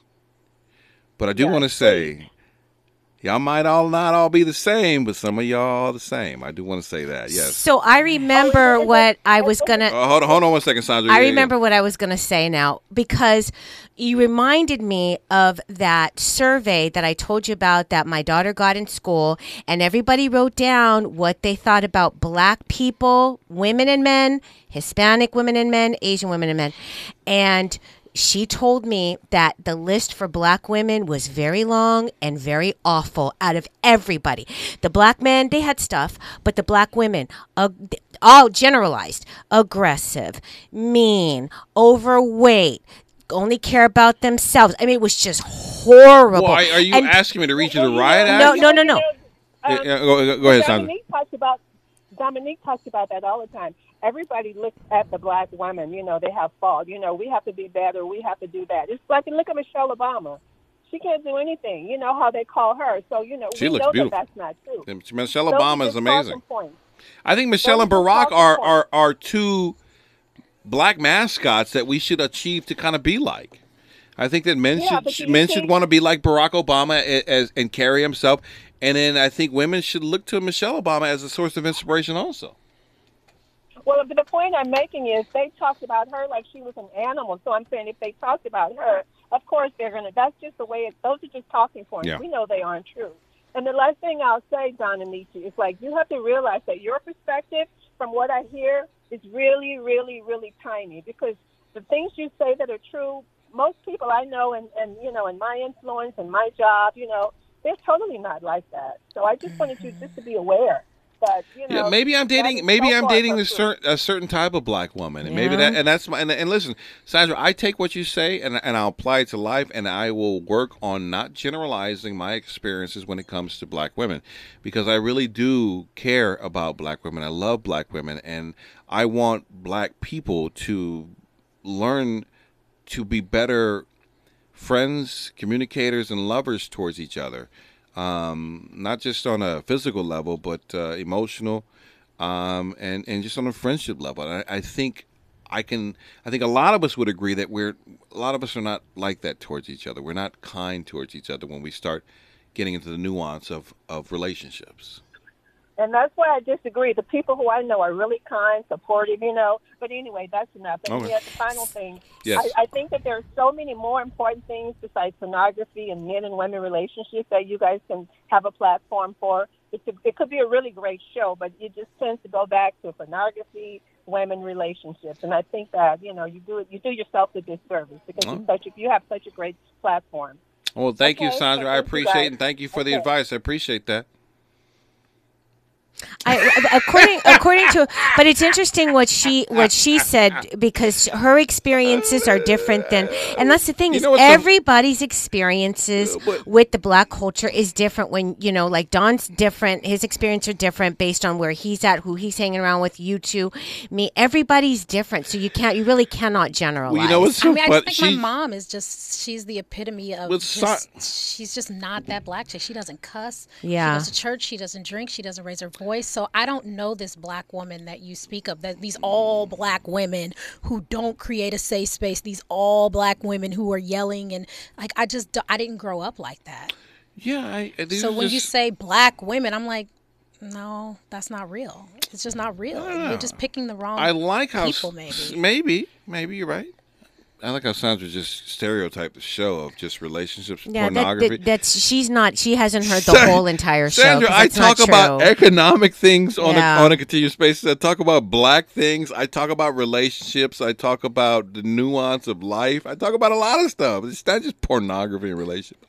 But I understand. We'll make a better. I'll make a better adjustment to amplify the things outside of relationships, pornography, which I love to call adult film because it's an art form. And what else? Relationships, pornography. What was the other thing? She said relationships. What else? Relationships, pornography. I just heard those when two. When she started chastising us, I completely turned off. Yeah, I mean, I'm not gonna even lie. She was doing so well, and then I was like, I don't even hear you anymore. She said, I was like, I don't even hear you anymore. You have a great platform. Use it properly. It's not being used effectively. You know what? And Sandra, tag me on Instagram about things that you think that we should be talking about, because if there's something that I should be covering that you think is of interest, please let me know, because I appreciate that and I would love to cover that. So just tag me on Instagram, and regardless, but I try to get to everything that affects black communities. I really try to. But listen, if there's something I'm missing, this is no shade or anything like that. Tag me, send me a message. I will talk about it because I love nuance of things. Yes. Man, they trying to hear news. They trying to hear politics. But I'm just like, yo, you get a lot of that early in the morning. Mm-hmm. You know what I'm saying? We got to have a little balance over here. But I cover news and politics too. But we didn't talk about Kevin De Leon. That was a big story that I think people want to talk about too. You can talk about that later this week. I mean, it might not even be an issue anymore. I was talking to the other baby Antifa, Dr. Melina Abdullah, this past weekend, and she was talking about that. And I asked her about Kevin De Leon. I said, why not make him an ally? Why not hold his feet to the fire to cater to... No. I said, instead of trying to oust him, why not cater to him or make him cater to us and vote our way to keep him in power and use him as a tool? And she was just basically saying that she's known him for a number of years and that he's had too many chances and his time is up.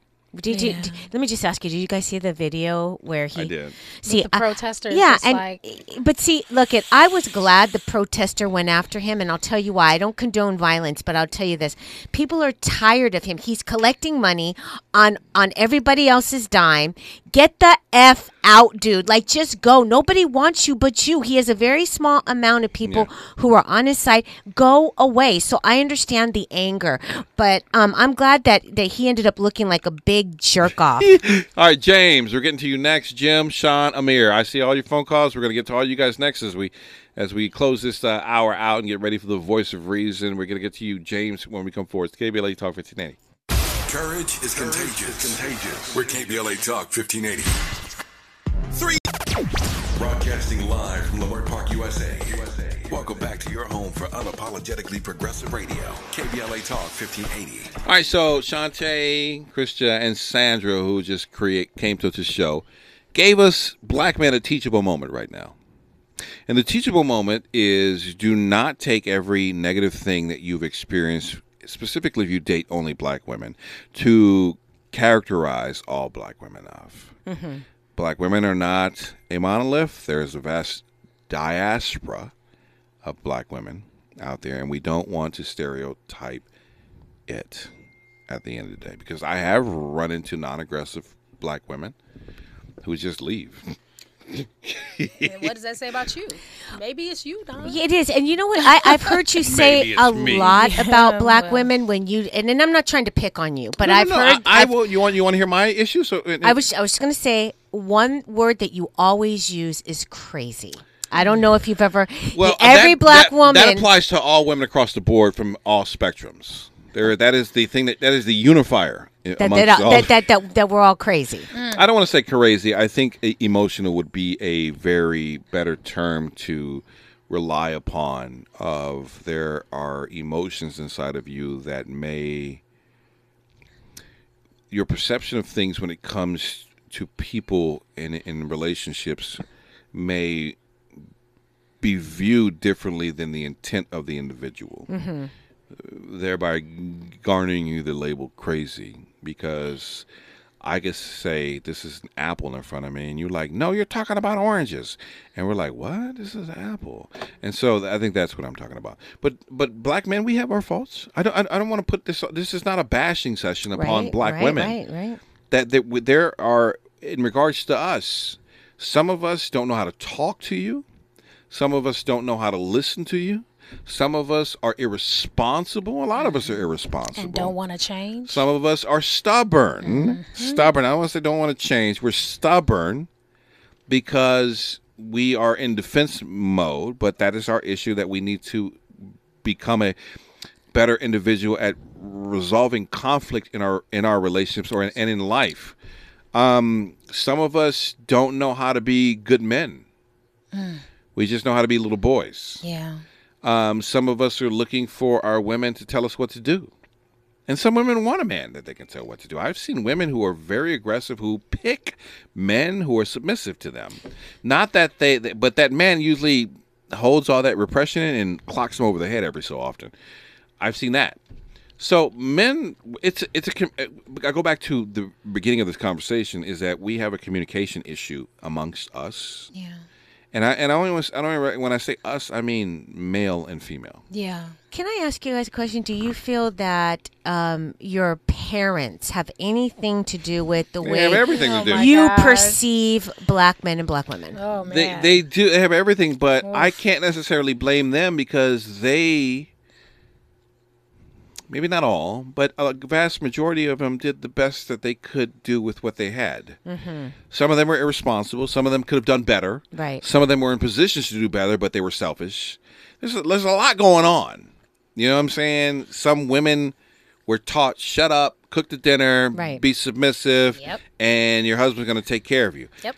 And if a woman is doing that, there's a responsibility on a man to recognize that a woman is doing that and treat that with kid gloves, to amplify her in a way that she is feeling the top of her game and not being used. This is making sure that she is being fulfilled, because she's giving her life in service of her family. At the end of the day, a lot of people look at homemaking as, I'm never doing that. But literally, a woman is giving her life in service of her family. I'm cooking the meals. I'm getting the kids ready for school. I'm taking care of the household. I'm doing all this. It takes a certain type of man to recognize that that's the woman you got.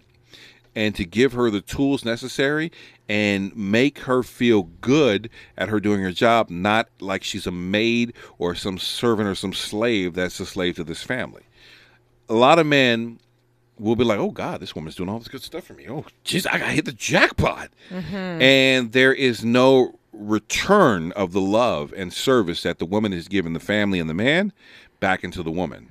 Because it's a big circle. If I give, and you don't return anything to me, I'm going to get burnt out. Right. Now, some of us can roll on for 30-something years before we get burnt out. But why do you want to do that? Yeah. You want to pour into your significant other and energize them and amplify them and let them and love them and give them more energy to keep giving, because that's their language, their love language of how they show love in whatever relationship, whether it's business or family or whatever. James, we're going to get to you, Jim, Sean, and Amir. Just hang on tight. James, you were coming. First call to you when we come forward.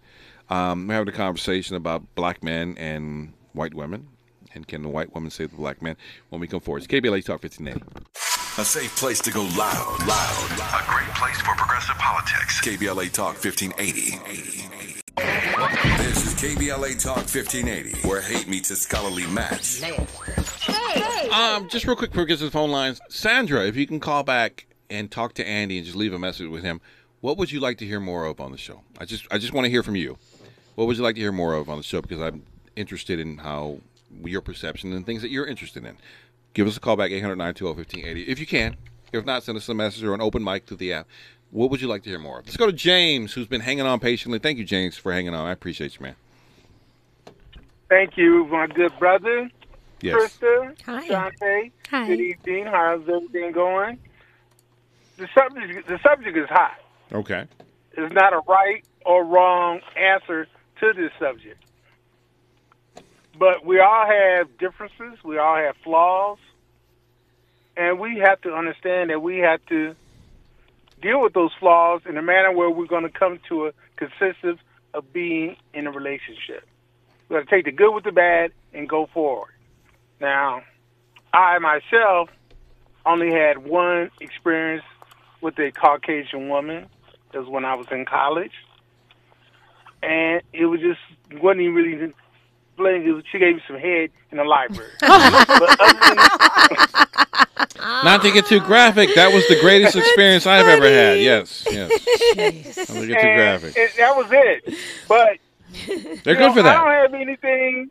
I don't have any qualms about not dating outside my race.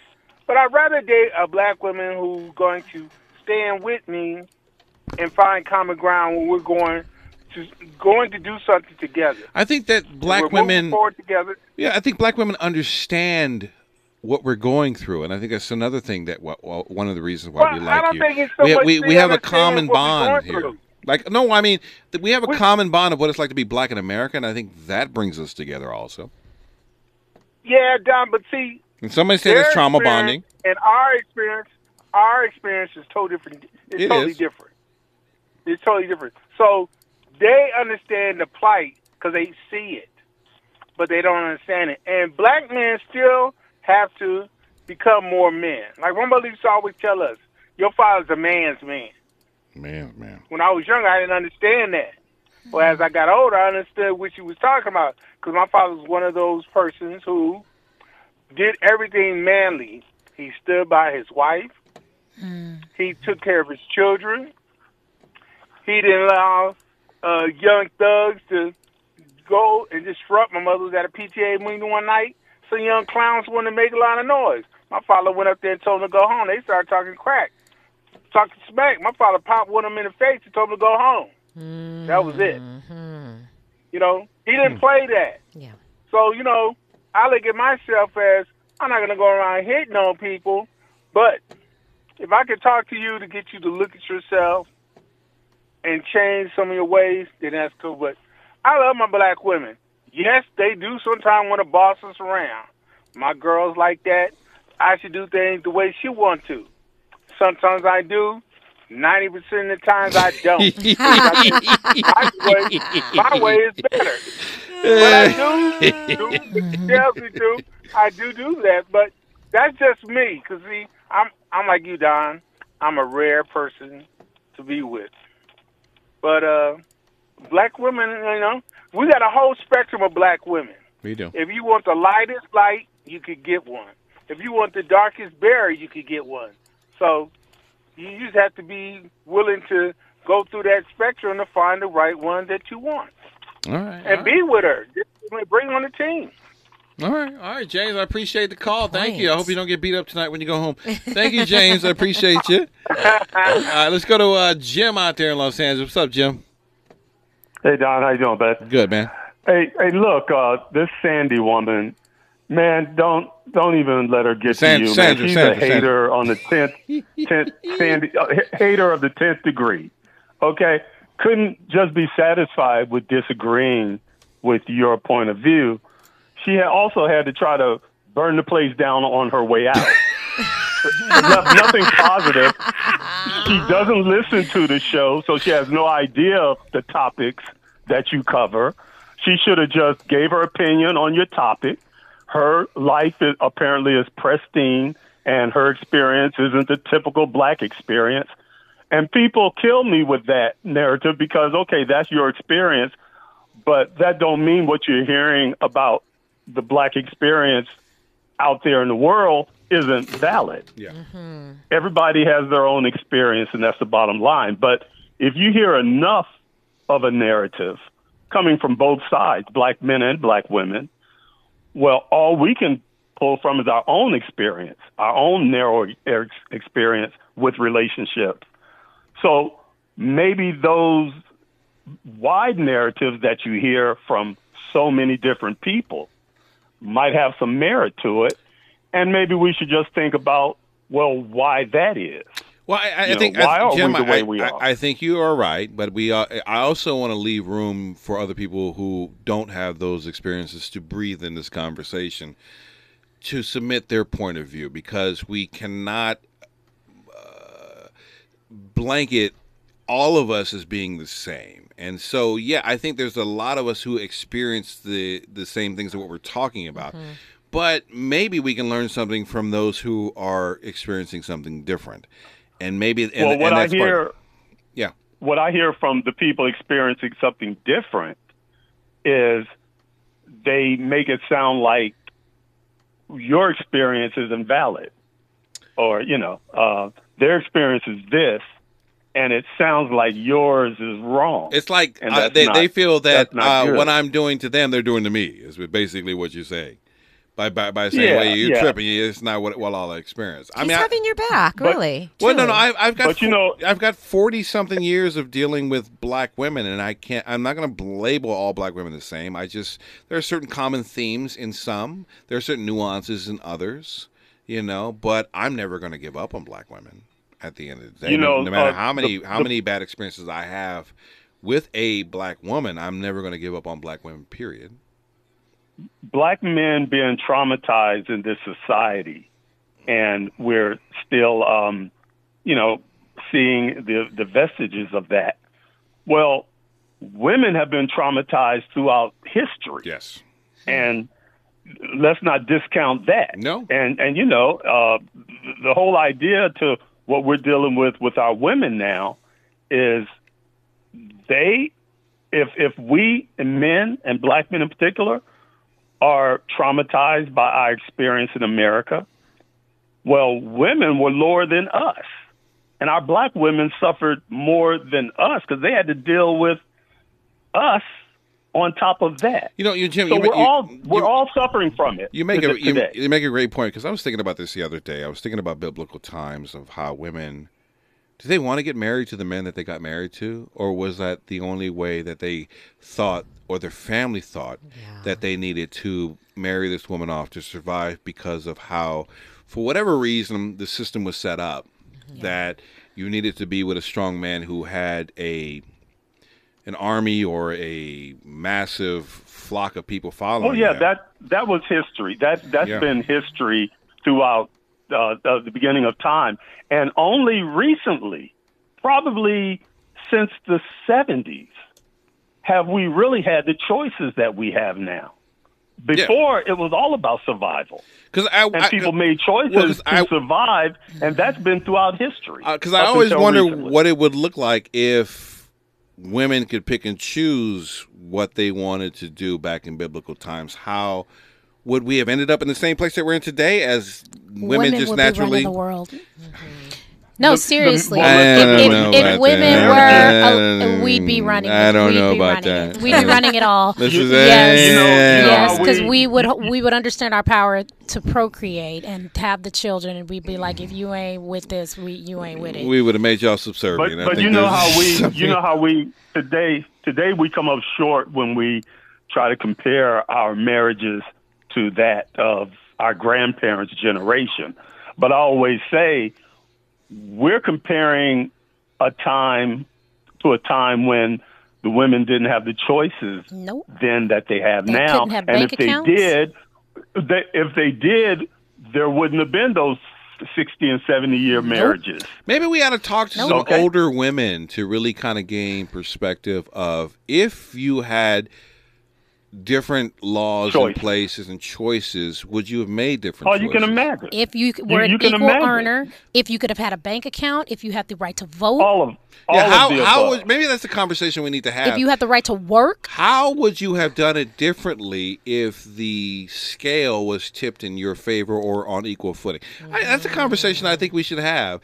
And it might be some great guidance to younger women out there who are just coming up of age, or women who are already growing and getting older. You're seeing it now. Women choosing whatever they want to do in life and saying, I would rather be alone. Yeah, but I don't know than be miserable with you. Yeah, I don't know if that's going to work out long term, though. See, we haven't seen the end result of that. We haven't had enough history of that to see whether or not you guys stay with that till you die, or you're like, you know what, I'm 60, I want to partner up with somebody. Because I really want to know. I really want to know. Would you rather be by yourself than not choose a man? I think we're at a right now. We're at a weird point. I think right now choose a woman. Or choose a woman. Yeah. I mean, now we choosing each other these days. Yeah, exactly. Damn shame. Right now, what we have today. Yeah. What we have today is the epitome of freedom. This is freedom. Free to do what you want. Yeah. I cannot save my life to understand how, knowing what we know in recent history with how society is turning out, how we don't have things in place that when young people finish high school, where they're mandated to have to do this. You know, some countries, Korea, you have to do some time in the military. Yeah, Israel's the same way, too. A lot of countries mandatory service in the military for at least a couple of years. Those years, as soon as you get out of high school, is not the time not to have a plan and something that you have to do. Let me tell you something. I think that is a answer to a lot of problems here. Very much so. If we required military service for at least 2 years out of high school and delayed, I think that might lower the cost of college, and it might also structure some of our young people who need structure, and also create a lot more patriotic individuals in this country that. Because I don't feel patriotic in this country, but I might feel differently if I was a veteran. Mm-hmm. Yes, Chauncey. I actually just interviewed my great aunt recently. Yeah. And she was married for X amount of years. She got married later on in life. She was a singer. She was in love with this white man for years. He was from Italy. He was from one of the big rich families in Italy. And I asked her, why he was not talking about marriage, because in the 1960s, black people and white people getting married was not a thing. And so she was like, I can't marry you if we're not getting I can't have a baby with you if we're not getting married. She ends up marrying my Uncle Bill. And I asked her the other day, point blank, I said, well, were you in love with Uncle Bill? She looked right at me and she said, no. She said, and I told him, there is no love in this marriage until death did them part. She stuck it out with him. Yeah. Very, very similar to what my mom said, but who was in an interracial relationship. She married my dad because she had to. Mm-hmm. She had to. She had no choice. And then as soon as she was... Do y'all even like us? As soon as she was able to... The answer is no. As soon as she was able to get a divorce, She happily did it. But there was another thing, though. He was in the Vietnam War, so he came back really messed up. PTSD. So there was a lot of different issues. But did she love him? She loved him, but not enough to marry him. But she had to. She had no choice. All right, Jim, we got to run. Thank you so much. Thank you, as always, contributing to the show. Be safe out there, okay? Okay, now. All right, Amir, we're coming back to you and Sean for the last word when we come forward. It's KBLA Talk 1580. This is KBLA Talk 1580, where truth prevails. The tricky station is down the dial. We knew you'd stick around. This is LA's home for progressive talk radio. Be heard. Welcome back to KBLA Talk 1580. All right, real quick, let's get to Amir. Amir, what's going on, man? Thank you for hanging on. I appreciate you. How are we doing this evening? We hanging, man. We hanging. You're having a very important conversation. I thought I was. I really thought I was. Yeah, it's very important and it's very rich. But unfortunately, it's just like being in a junior college or a college or a high school. There's different levels, and so what I fear is that people that are chiming in many cases, they're just not very versed in understanding. I have a question that I asked that is really you can't answer this, but here it goes. During slavery, I'm married to this woman that I know the master can rape at any time, or he could trade her or trade me to a different plantation. Am I really going to give her all of my love? Ooh. Absolutely not. It wouldn't be strategic. Yeah. So let's start from there. Ooh. So we are a broken people. Yes. And we don't want to address that. We want to act like we just came here in 1950 and we got off the boat and we started living. We're different than everybody else. So the fact that our women were raped and we couldn't protect them, our manhood is out the window. And that's what we've been operating on. If you watch the movie Claudine in the 70s, it was about the black family. She had a song, Gladys Knight had a song, Mr. Welfare. The welfare came into, and Malcolm said the welfare took our manhood away. We wanted to have jobs, but they gave us welfare. So they took the man out of the house. There's a lot of different issues. My father divorced my mother when I was 5 and married a white woman. So, yeah, so when you look at the 1970s with the Vietnam War and brothers were going to these different places and getting Asian women and white women, most of the women they got were low class, either prostitutes or whatever they were. Yeah. Brothers were not going over there getting high quality, and still are not to this day. The majority of these brothers that are going, I read this book, Don't Blame It on Rio, and I was livid. I was pissed off because these brothers, in essence, said, we found the best women in the world, black, submissive, all these different things, but they did not marry them. So the question becomes, how hurt are we as men? You can't base relationships if you're hurting. Yeah. Yeah, and this is what I said. We're both dealing with trauma that we have not addressed, and I'm going to say that for everybody, but more so for black men and women, given the history of slavery and how we were brought to this country. Amir, I got to let you go, but so powerful. Yeah, thank you so much for contributing to the conversation, man, and we appreciate you. We love you. Okay. Righteous brothers. All right, you got it. The voice of reason on his way in next. Maybe a lot lighter topic. Do we choose love or are we chosen by love? An enthralling look at why we end up with who we end up with.